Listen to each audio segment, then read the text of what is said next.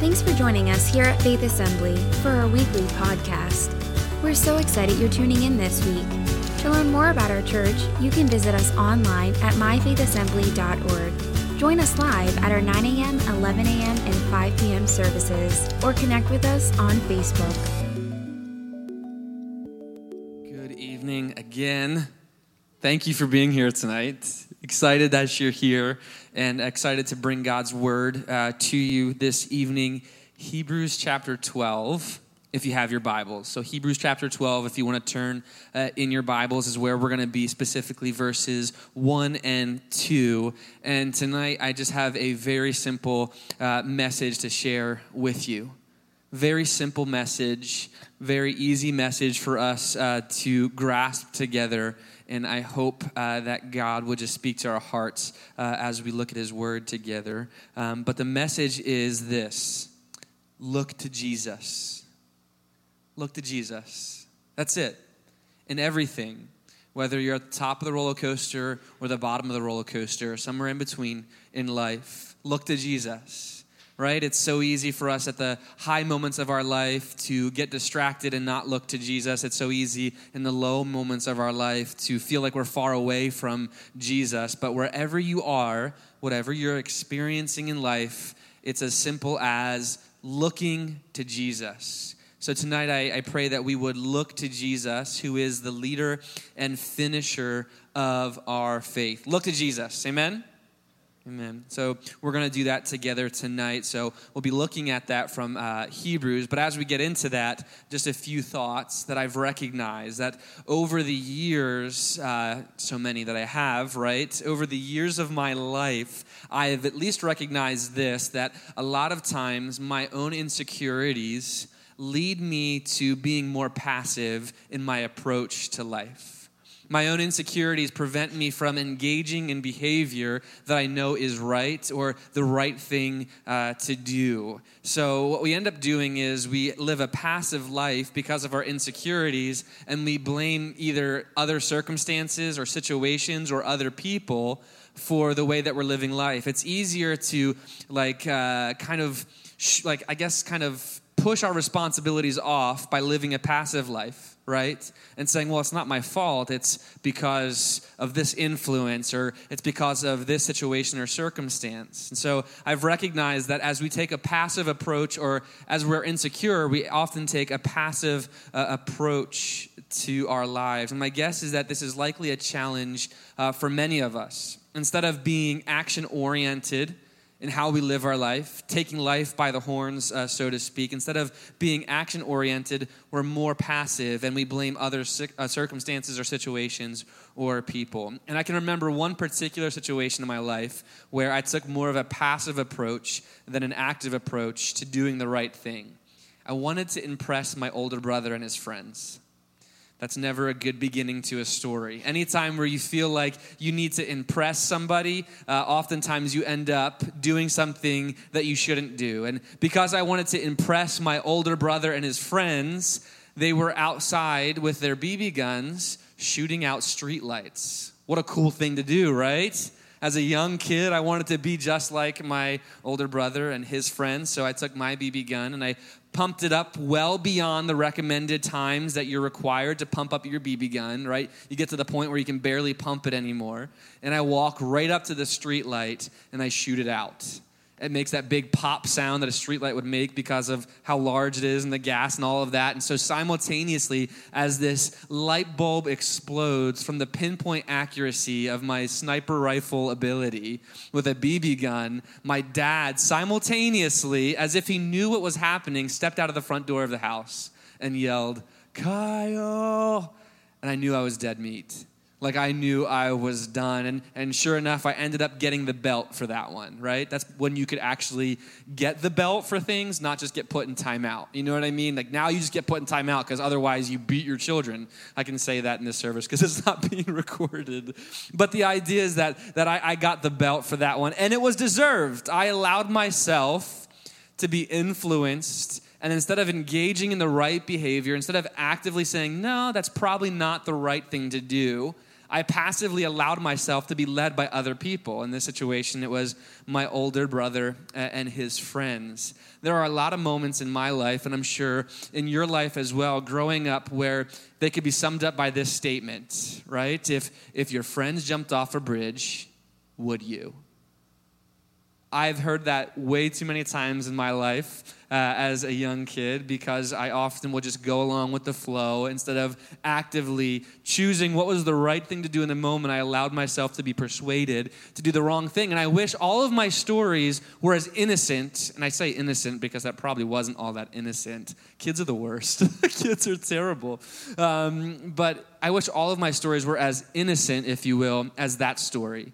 Because the reality is as I grew up and as I got older, I grew up in the church, and I learned how to passively just go through the motions instead of actively engaging my faith because of my own insecurities as a young kid, but also because of my insecurities about what I believed or who I believed in. And because I was uncertain, I knew that I needed to get by with at least being the good Christian kid in the context and the environment that I grew up. I was a pastor's kid. I had to learn how to play the game. I had to learn how to put on the face. You know what I mean? And so I passively allowed people to believe that I was this good Christian kid, when the reality was there was decisions I was making and things that I was allowing myself to be led into by other influences or by my own thoughts or my own desires that I shouldn't have been participating in. So I looked like a good Christian on the outside, but the reality was I probably wasn't a Christian.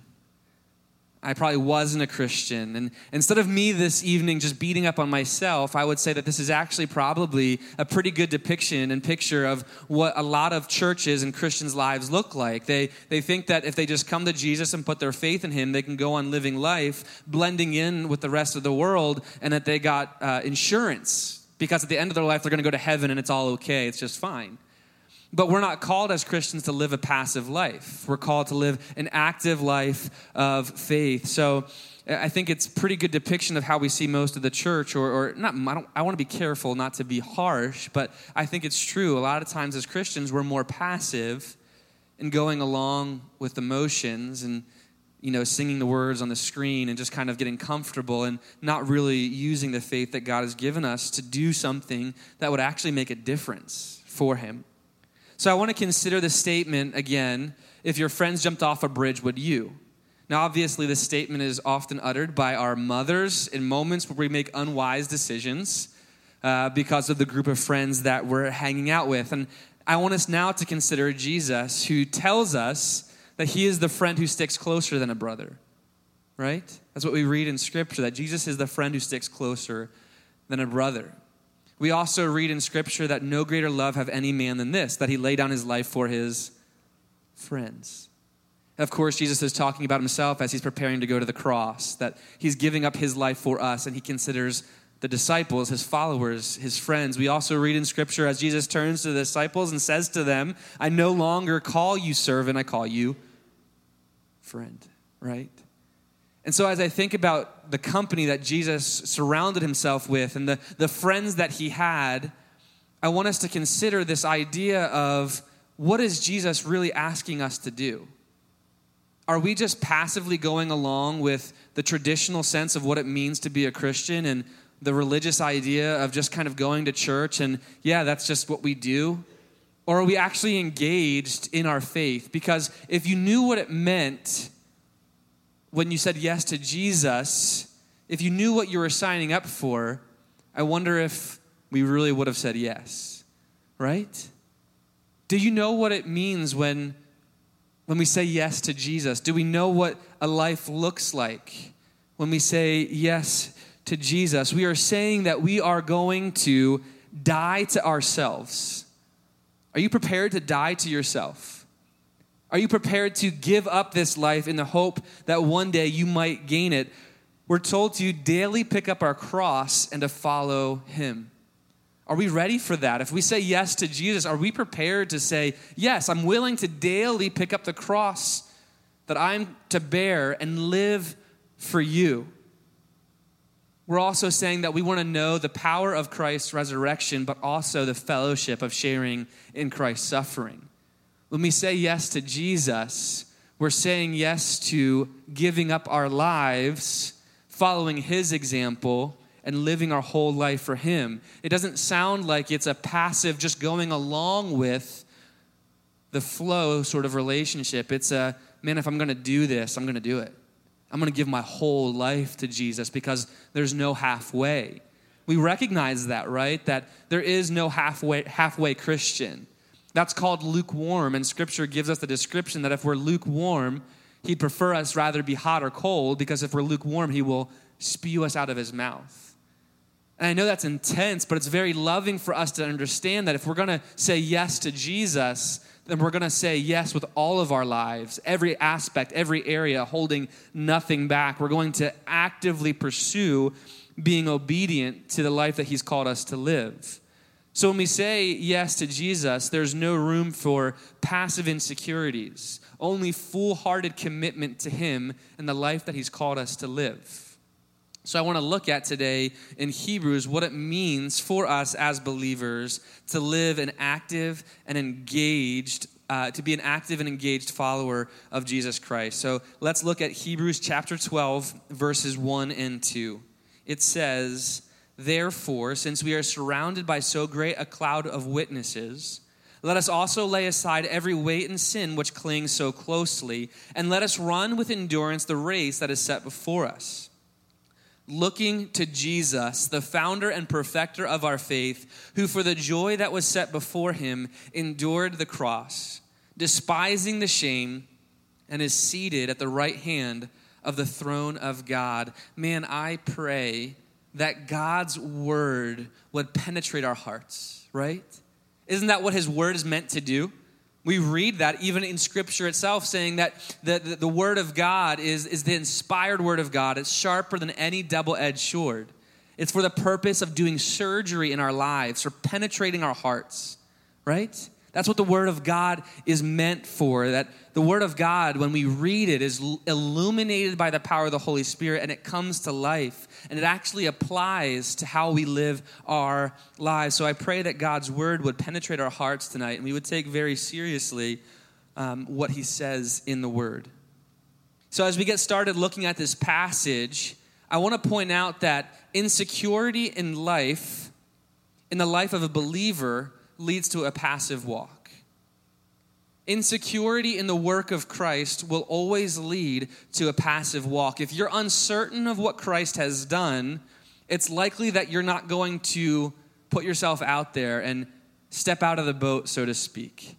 So insecurity in the life of a believer leads to a passive walk, whereas confidence in the completed work of Christ on the cross leads to an action-filled life. If we believe what we say we believe, there ought to be evidence for that. There ought to be proof of that. Scripture tells us that works without faith is dead. Not by works, right? We don't work to receive salvation, but because we are saved, we now work. We get to work. So it's not by works so that no man can boast. I understand that. But once we come to salvation in Christ, we're now motivated by that same grace that attracted us to live a grace-filled, active lifestyle in pursuit of being somebody who is going to do something for the kingdom of God. So what I mean is that when I'm talking about this idea that insecurity leads to passivity and confidence leads to an action-filled life, what I mean is that when we are not confident of what Christ has done, it will cause us to be inactive in our faith. However, when we're completely assured of what Christ has done, it will lead us to use our faith and lean on it at times of difficulty in our life. That we all go through things, and that's what our faith is for. Our faith is to help us endure the difficulties of this life and to keep us focused when this life becomes more appealing than our eternal life. So what can often take place is that the difficulties of this life or the comfort of this life will distract us and knock the wind out of us and prevent us from running the race that we're called to live. The difficulties of life or the things that seem good that can become a distraction can actually knock the wind out of us and prevent us from ever finishing this race that we started when we said yes to Jesus. And that's actually the exact metaphor that is used here in this passage that we're looking at. It is that of a runner running a race. And the duration of that race is our lifetime. You realize that, right? It's he who endures to the end that receives salvation. It's not he who raised his hand and prayed a prayer. He who endures to the end receives salvation. So this race of faith is over the course of our entire lives. So again, let's be reminded that insecurity in our life will always lead to passivity, whereas confidence in the work of Christ always leads to faith-filled actions. Verse 1 starts by saying, therefore, since we are surrounded by so great a cloud of witnesses. The first point that I want to make tonight as we look at this text is that you and I are in good company. We are in good company. I'm so thankful for the men and women in my life who I can look to and say, wow, if they can live their life for Christ, their whole life, that inspires me to believe that I can do the same thing. I'm at the point where I get excited. Hear me out, and I hope you can hear my heart when I say this. I get excited when somebody gives their life to Jesus. I love that. But I get even more excited when somebody lives their whole life for Jesus. It's easy in an emotional high to make a decision to follow Christ. It's hard to follow through. It's hard to endure. So as we start running this race, we need to recognize that we're in good company. Whenever we see the word therefore in Scripture, we should ask ourselves the question, what is it there for? In this case, the writer of Hebrews just got done looking at, in chapter 11, what we often refer to as the Hall of Faith, right? Not the Hall of Fame, but the Hall of Faith. We're given this long list of titans and gladiators in Scripture with like Abel, who by faith gave a better sacrifice than Cain. And then this list goes on to talking about Enoch and Noah and Abraham, who was the father of our faith, right? Abraham, God promised to make him into a great nation, and he kept being faithful to this promise, believing that God was going to make his descendants as numerous as the stars in the sky, but he had no kid yet. He had no son. And he would go on later in life to finally have a son, and when he finally has Isaac, God says, sacrifice him. What in the world? No way, God, that's it. You made me a promise. I'm not going to now sacrifice the fulfillment of that promise. But by faith, he took Isaac to the top of a mountain, and he raised a knife to take the life of his only son, only for God to stop him and provide a ram. So Abraham, by faith, right, it was a credit to him as righteousness. His faith in God was his salvation. Abraham is the father of our faith. It goes on to list Isaac and Jacob, Joseph and Moses, the people of Israel, Rahab, and finally the writer says, what more shall I say?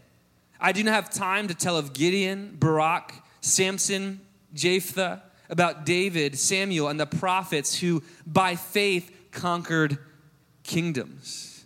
We're given just this absolute awesome list of examples of men and women who were faith-filled believers who lived their whole life for God.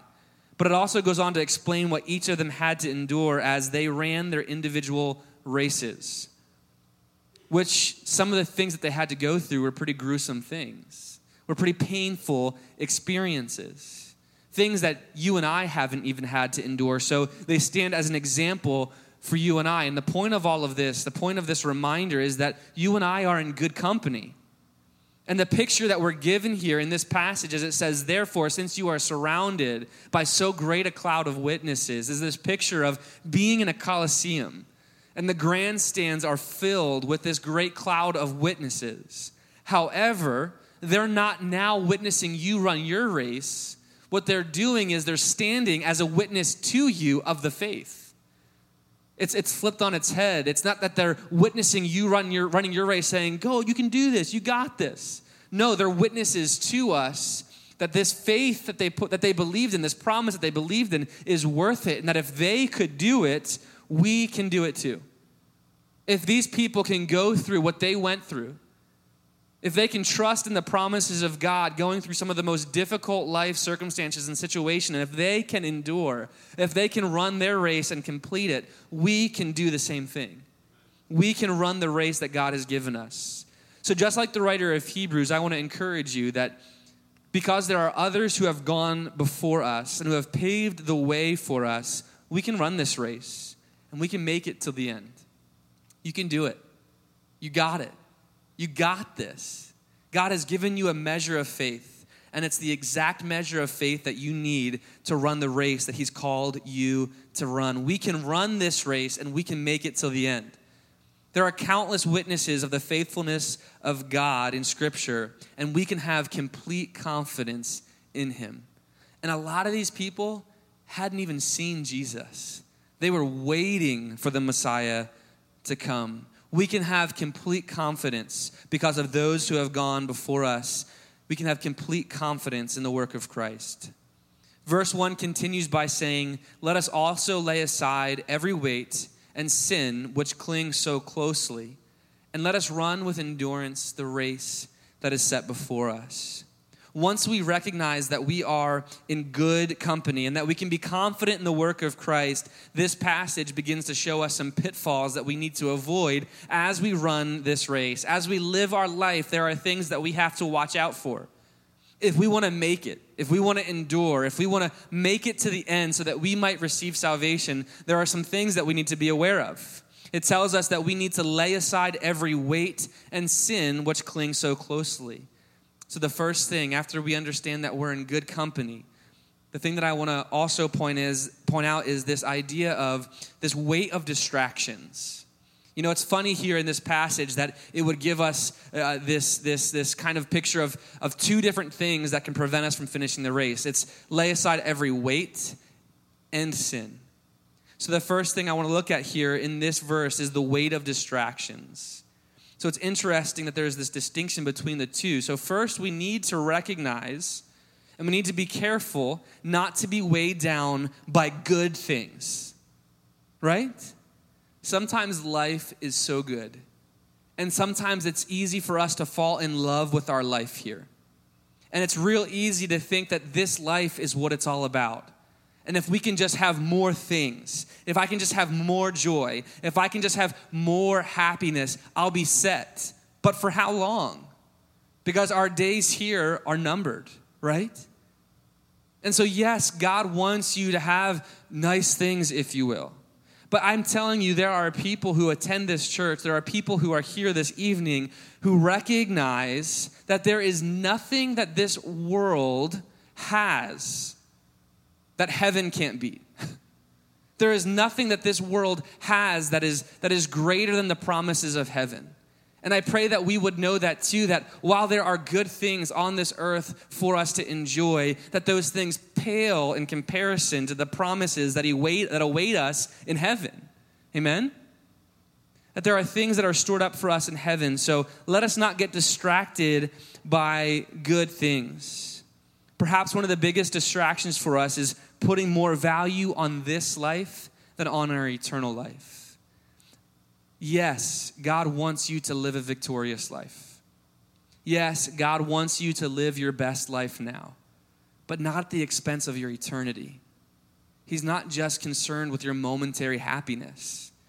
Absolutely, God wants you to have joy, but he wants that joy to be found in our eternal life so that we might overcome the difficulties of this life. That's what makes it all worth it.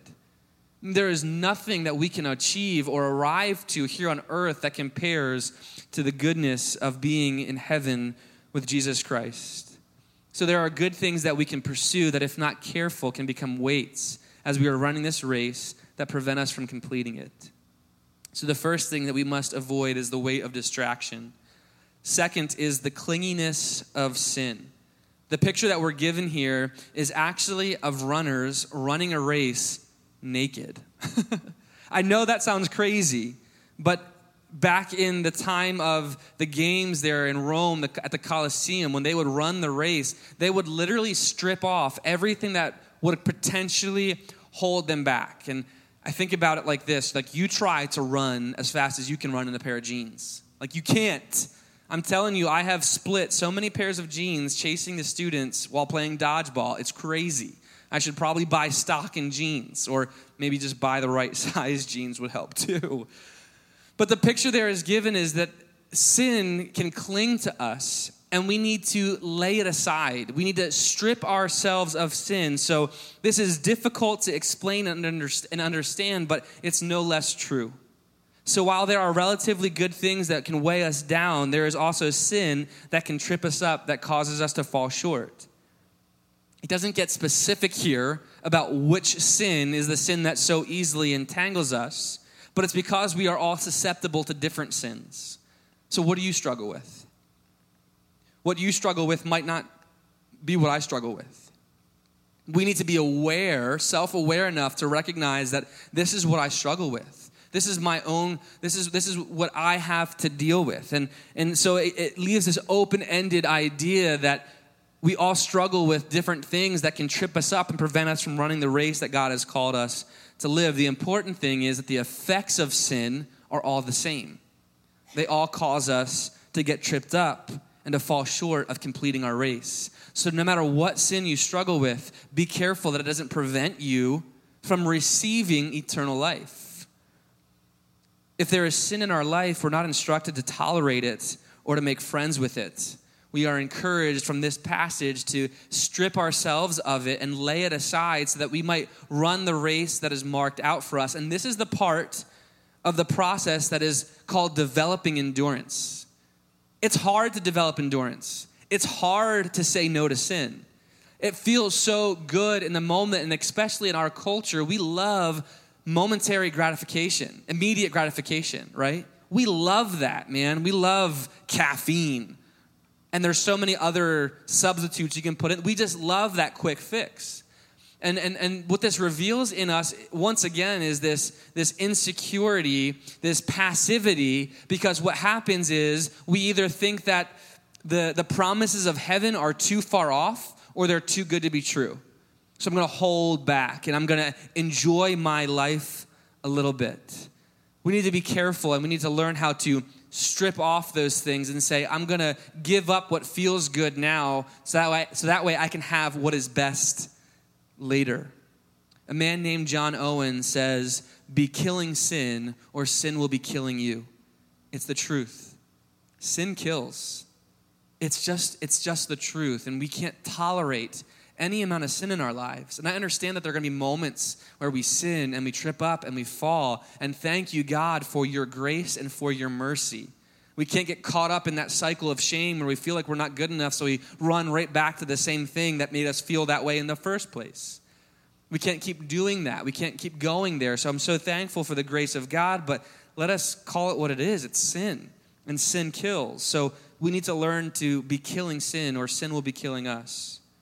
So no matter if it's a good thing that is distracting to us or sin, we're called to lay it aside so that we might run the race marked out for us. Which brings me to the last part of this verse that we're looking at here, this first verse. Finish the race. Finish the race that is set before you. We read in this passage that let us also lay aside every weight and sin which clings so closely, and let us run with endurance the race that is set before us. Let us run with endurance the race that is set before us. A lot of us here at times in our lives have had to endure things that none of us have wanted to endure. We've all had to go through things that we didn't want to go through. And this is even true of my own life as well. There are experiences and things that I've had to go through that, man, I don't understand why God would allow that. I grew up in a Christian home. My dad was a pastor. I was a pastor's kid, and he decided to walk away from the Lord and to abandon the faith, but not just the faith, also his family. And I to this day, I struggle with that. I struggle with how God could allow that to happen as if my dad didn't have a choice. But it's so easy to blame God at times. It's so easy to turn away from the one who we should turn towards. And that's exactly what the enemy wants, to trip us up, right? And to this day, I have tear-filled conversations with Leah trying to relive the past and understand what happened. How could this happen? This man who I look up to, this man who is an example for me, how could this happen to him? And at some point, I just need to recognize that this is just my race to run. And what I mean by that is there are things that you have to go through that I may never have to go through. And there are things that I've experienced that you may never have to experience. But in God's word, he says that he gives us each a measure of faith to endure whatever it is we have to experience in this life. We either believe that or we either believe that or I don't know what we have to hope for. We either believe God's word or we don't believe that. But God says that whatever you have to endure, he's given you a measure of faith to endure it. So you need to accept the reality that whatever you're going through in this moment, that's just the race that you have to run. It's not about getting through that so that you might experience nirvana or something or enlightenment in this world. Like, you're not going to experience that. Remember, our hope is in heaven, not in this world or in this life. So don't get tripped up thinking that, man, if I can just make it through this difficulty, and then you go through it and you're like, something else comes my way, and why can I never catch a break? It's like, come on, this is like the real world. Like, maybe by the grace of God, we have a little bit of time to really enjoy our lives before something terrible like comes our way or something difficult happens in our life. Or maybe we can get distracted even by the good things of this life. But let us not forget, it's not about this life. It's about foregoing the good things of this life so that we might have the best thing, which is eternal life. So recognize that this is just your race to run. Accept it for what it is, but for the joy that's set before you, which is eternal life, man, let's run this race. Let's overcome and let's develop endurance. Verse 2 says, looking to Jesus, the founder and perfecter of our faith, who for the joy that was set before him endured the cross, despising the shame, and is seated at the right hand of the throne of God. The last point that I want to make as we prepare to close here is to look to Jesus. Look to Jesus. Wherever you are, whatever you're experiencing, look to Jesus. The question that we often ask as we read through scripture like this is, how is any of this possible? God, how do you expect me to look past the offenses that I've experienced? God, how do you expect me to overcome this sin that I've been stuck in for decades? God, how is any of this even possible? And the only answer that I have for you, but the answer that I feel like is sufficient, is that we need to learn to look to Jesus. And it's an active sense of the word. It's an action that we're taking. It's saying, God, there are good things that I have going for me, but when I focus on those things, I realize I've fallen more in love with my life here than my life there. And so I'm going to look away from these things and I'm going to look to Jesus. Or it's this other idea that we're stuck in sin and we can't get out and we're more in love with our sin than we are with Jesus. And it's looking away and stripping off our sin, and it's looking to Jesus. It's an active idea that we're talking about here. It's not just a quick glance. It's looking away from everything else and learning to look to Jesus. Here the writer of Hebrews reminds us to actively look away from everything else and to focus on Jesus, who is the author and perfecter of our faith. We need to learn to look to Jesus. The most encouraging news that I can give you this morning is that if you've become distracted by the beauty of this life, if you've fallen in love with this hope that this life is going to offer everything you've ever desired, if you've become distracted, you need to look to Jesus. If you're stuck in sin, you need to learn to look to Jesus. And if we need to have an example of what it looks like to endure, we need to look to Jesus. Because sure, we have so many great examples, right? In scripture and in our own life of people who have lived a faith-filled, action-oriented life, and we can look to them and we can be so thankful that they are such a great example. But here is the thing that absolutely blows my mind. That as I was studying this passage, God reminded me of something so powerful. And this is the thought that I felt like, I don't know, it was like a light bulb went off in my mind. It's this idea that God is not asking you to do something that he himself was unwilling to do. Do you realize that? God is not asking you to do something that he himself was unwilling to do. often as parents, it can be this thought of do as I say and not as I do, right? We've all said that once or twice before in our life to our kids. I haven't had to yet, but I'm sure I will. But not the same way with our Heavenly Father. He is not asking you to do something he was unwilling to do, because God, the Son of God, left heaven, stepped down out of heaven, and he lived the life that you and I are now being called to live. That is so powerful to me. That he is the author. He started this whole thing. Even when he promised Abraham to turn him into a great nation, he wasn't talking just about his genetic offspring. He was talking about you and I. I love that. Abraham had no idea that his family would include us, right? Because the completion of that promise was Jesus Christ coming on the scene. I'm just so blown away that God is not asking us to do something he was unwilling to do, but he left heaven to step down into our world. And let me remind you of what he had to endure, right? He wasn't born into riches. We're talking about the Son of God here. He allowed himself to be born into poverty. He was born in a barn, in a stable, and he lived a life of poverty.